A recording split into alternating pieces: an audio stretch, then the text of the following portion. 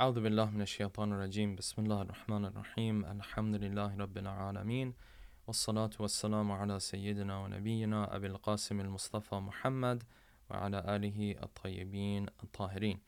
Assalamu alaikum, brothers and sisters. I hope everyone is doing well, and welcome to another episode of the Tafsir of Dua Kumail podcast.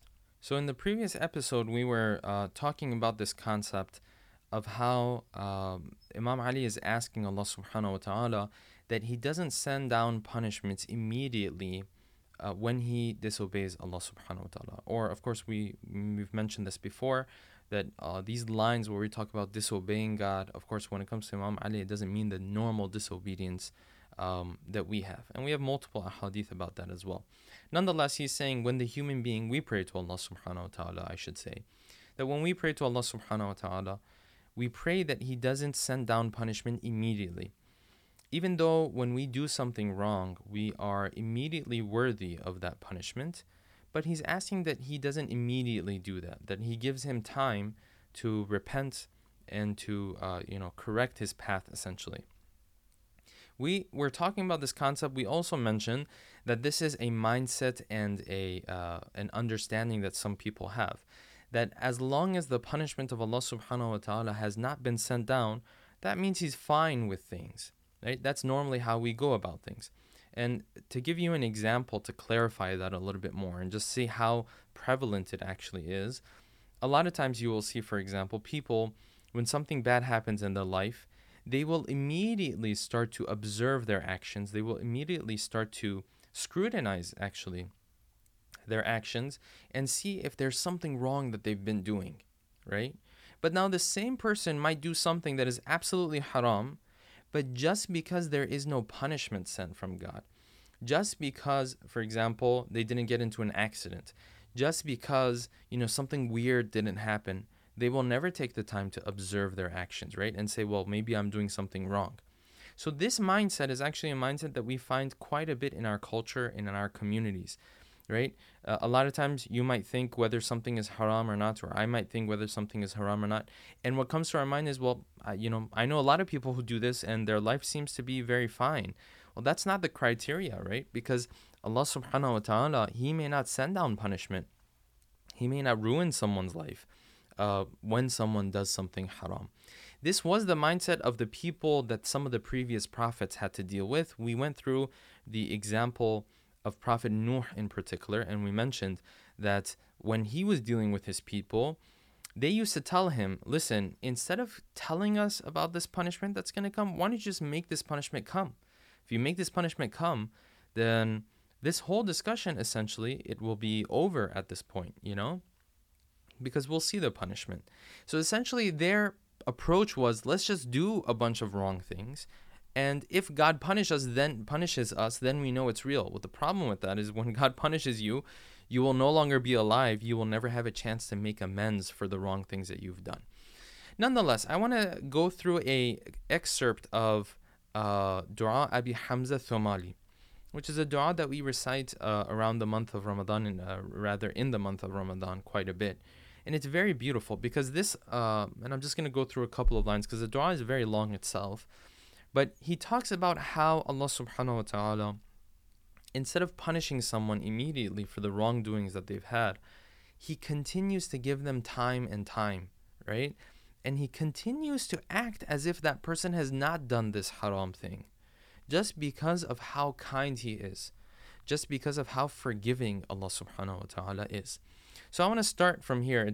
There's a part of the dua where he starts speaking in this manner. He says, وَأَنَا الْقَلِيلُ الَّذِي كَثَّرْتَ, I'm the one who was little and you made me more. وَالْمُسْتَضْعَفُ الَّذِي نَصَرْتَ, I'm the weak one that you assisted. وَأَنَا الطَّرِيدُ الَّذِي آوَيْتَ, I was the lost one that you gave shelter to. And it continues up until this line. He says, أَنَا الَّذِي عَسَيْتُ جَبَّارَ السَّمَاءِ, I'm the one who disobeyed the one who's powerful in the heavens. Right? He's saying, I'm the one who disobeyed Allah subhanahu wa ta'ala. أَنَا الَّذِي أُعْتِيتُ عَلَى مَعَاصِ الْجَلِيلِ الرُّشَى, I was the one who was bribed into doing these different sins. أَنَا الَّذِي, this is the beautiful line of it, أَنَا الَّذِي حِينَ بُشِّرْتُ بِهَا خَرَجْتُ إِلَيْهَا أَسْعَى, I'm the one who, when people would come and tell me of something that was haram, right, I would get happy and I would rush towards it. Like for example, someone, someone calls and says or gives you the news that, yeah, we're gonna have this gathering somewhere. It's a haram gathering, right? He says, I was such a bad servant for you that when I would hear of this haram gathering, instead of being doubtful about attending or whatnot, I would run towards it. I would rush towards it. Now, here's the line that has to do with this concept that we're talking about. أنا الذي أمهلتني فما رعويت. I'm the one who you kept giving me time, but I was not even considerate of you. Like, even though you kept giving me time for me to get my act together, I continued to disobey you. وسترت علي فما استحييت.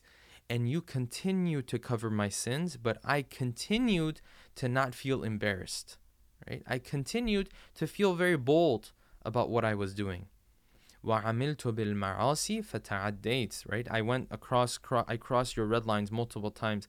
وأسقطتني من عينك فما باليت.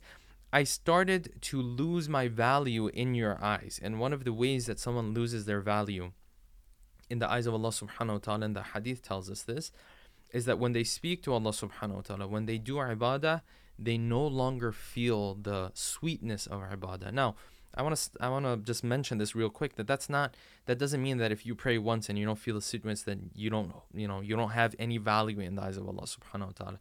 That's not what that means.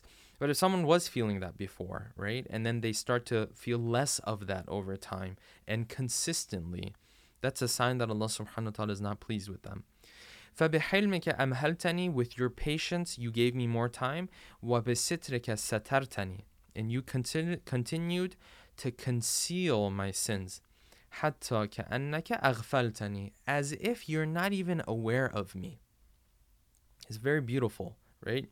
Sometimes parents, they will see that their children are doing something wrong, but they are so patient and they are so kind, they will act as if they don't even know. They will act as if they're completely ignoring what's happening, right in their own house, right? Because of their kindness. وَمِنْ عُقُوبَاتِ الْمَعَاصِ جَنَّبْتَنِي حَتَّى كَأَنَّكَ اسْتَحْيَيْتَنِي. And you protected me from the consequences of these sins so much, it came to a point where it looked as if you're embarrassed of me. Like sometimes it reaches a point where someone is so messed up, they've done so many wrong things, right? If you're a good person, you feel embarrassed to even sit with that person. You feel embarrassed to be even around that person. This line of Abi Hamza al-Thumali, the dua of Abi Hamza al-Thumali, is saying, you concealed these sins and the consequences of these sins so much as if you are the one who was supposed to be embarrassed, as if you are the one who was embarrassed to show up, right? So this is Allah subhanahu wa ta'ala continuing over and over to give us time. And the one who is mature and the one who's smart will understand this before the punishment comes, that he will take advantage of this time that he has, and he will very quickly try to correct his path. Going back to the dua, I want to continue with the phrases of the dua. وَلَا تُعَاجِلْنِي بِالْعُقُوبَةِ عَلَى مَا عَمِلْتُهُ فِي خَلَوَاتِي. We went through this.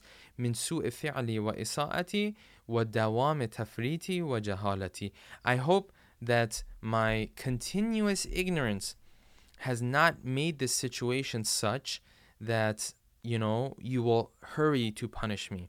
This issue of ignorance is a very serious issue. In the verses of the Quran, we know that any type of sin that somebody commits, it's really a form of their ignorance.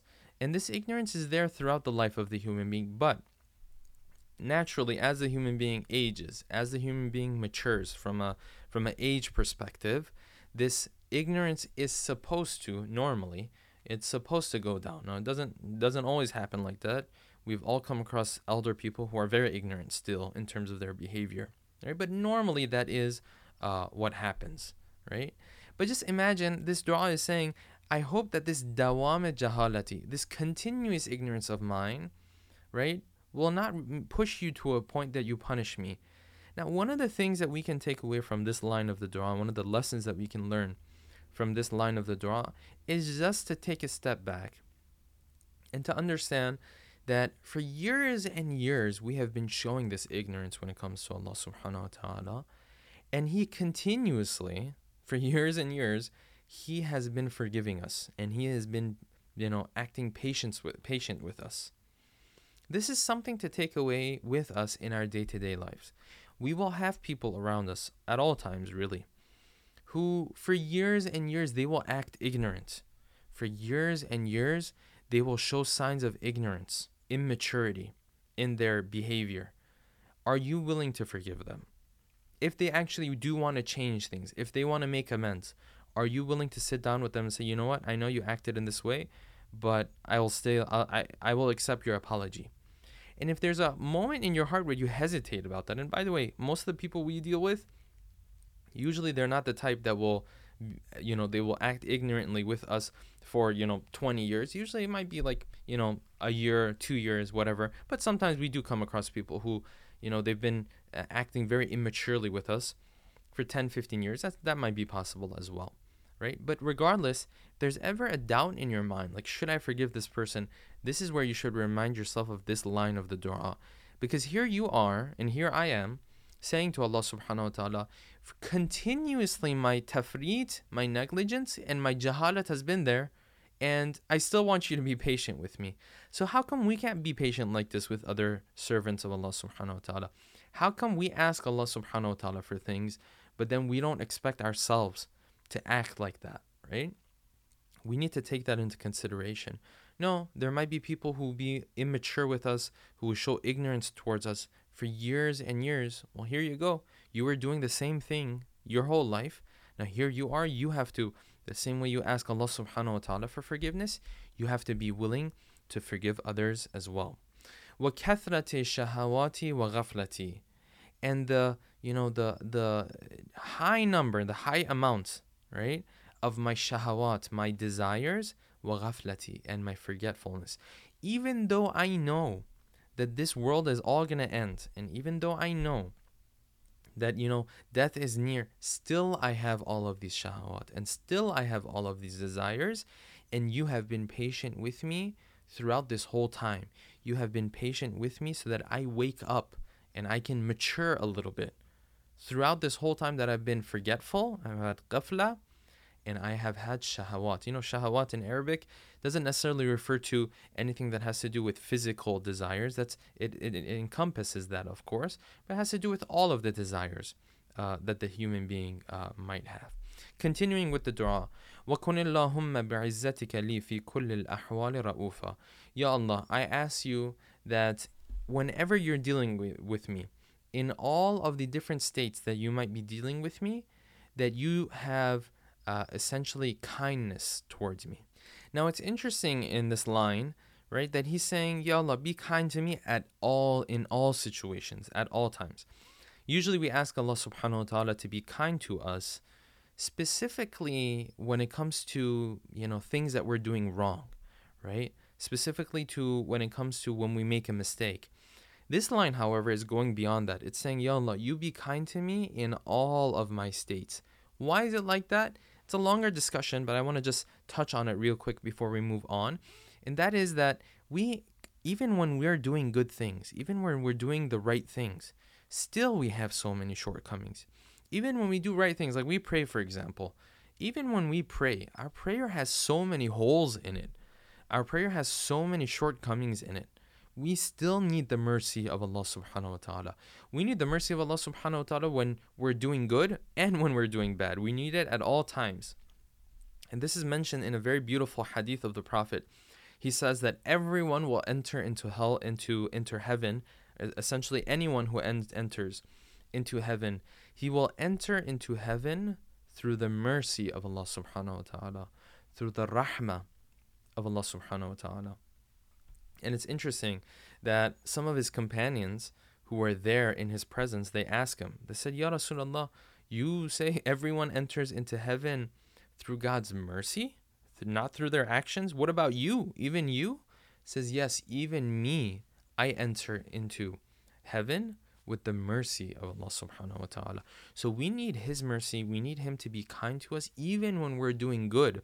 Right? There's a famous story of one of the great scholars who's passed away, that near the end of his life, he was speaking. I'm not sure if he was speaking to some of his students or his son or his relatives, but essentially during the last moments of his life, he said, you know what? Now that I've lived this long life, right, maybe 80 years, 90 years, and I've been, naturally he would have been a practicing person throughout this lifetime. He says, throughout this whole time that I've been worshiping Allah subhanahu wa ta'ala, now near the end of my life, I'm realizing that, I actually have to repent for all of the acts of worship that I've done. Because all of these acts of worship that I did, that I performed, all of them had shortcomings. And they had so many shortcomings, they were not even worthy of God. I need to repent from these, aside from the fact that I have to repent from my sins. And this is what we find in the verses of the Quran as well. This is verse 21 from Surah An-Nur. Right? It says, وَلَوْلَا فَضْلُ اللَّهِ عَلَيْكُمْ وَرَحْمَتُهُ. If it wasn't for the mercy and the grace of Allah subhanahu wa ta'ala, مَا زَكَى مِنْكُمْ مِنْ أَحَدٍ أَبَدًا. Not one of you guys would have been able to be a good person. Not one of you guys would have been able to purify yourself.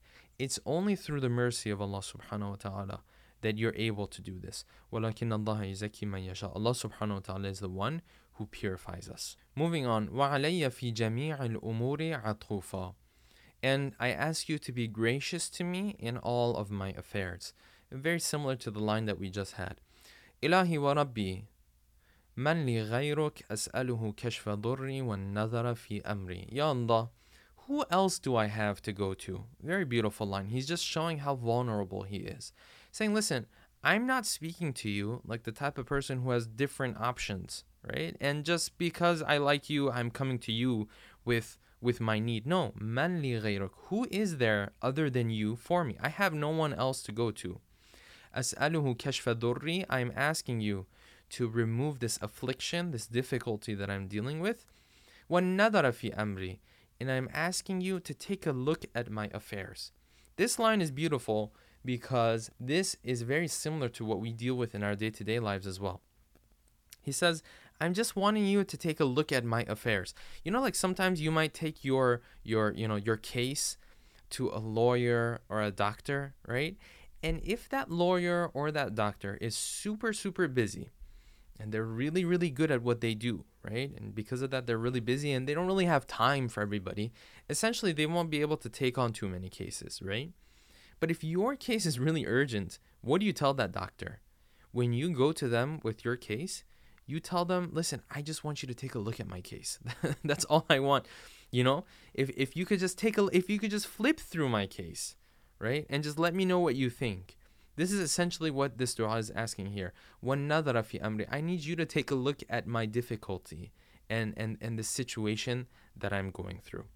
So here we're going to end this episode. From the next episode, we'll continue from إلهي ومولاي أجريت علي حكما اتبعت فيه هوى نفسي. These lines are lines that usually we don't properly understand from the dua. So these lines are very important to understand. They're one of the, some of the lines of the dua that usually are a little bit more difficult to understand. That, inshallah, we will go through in the next episode.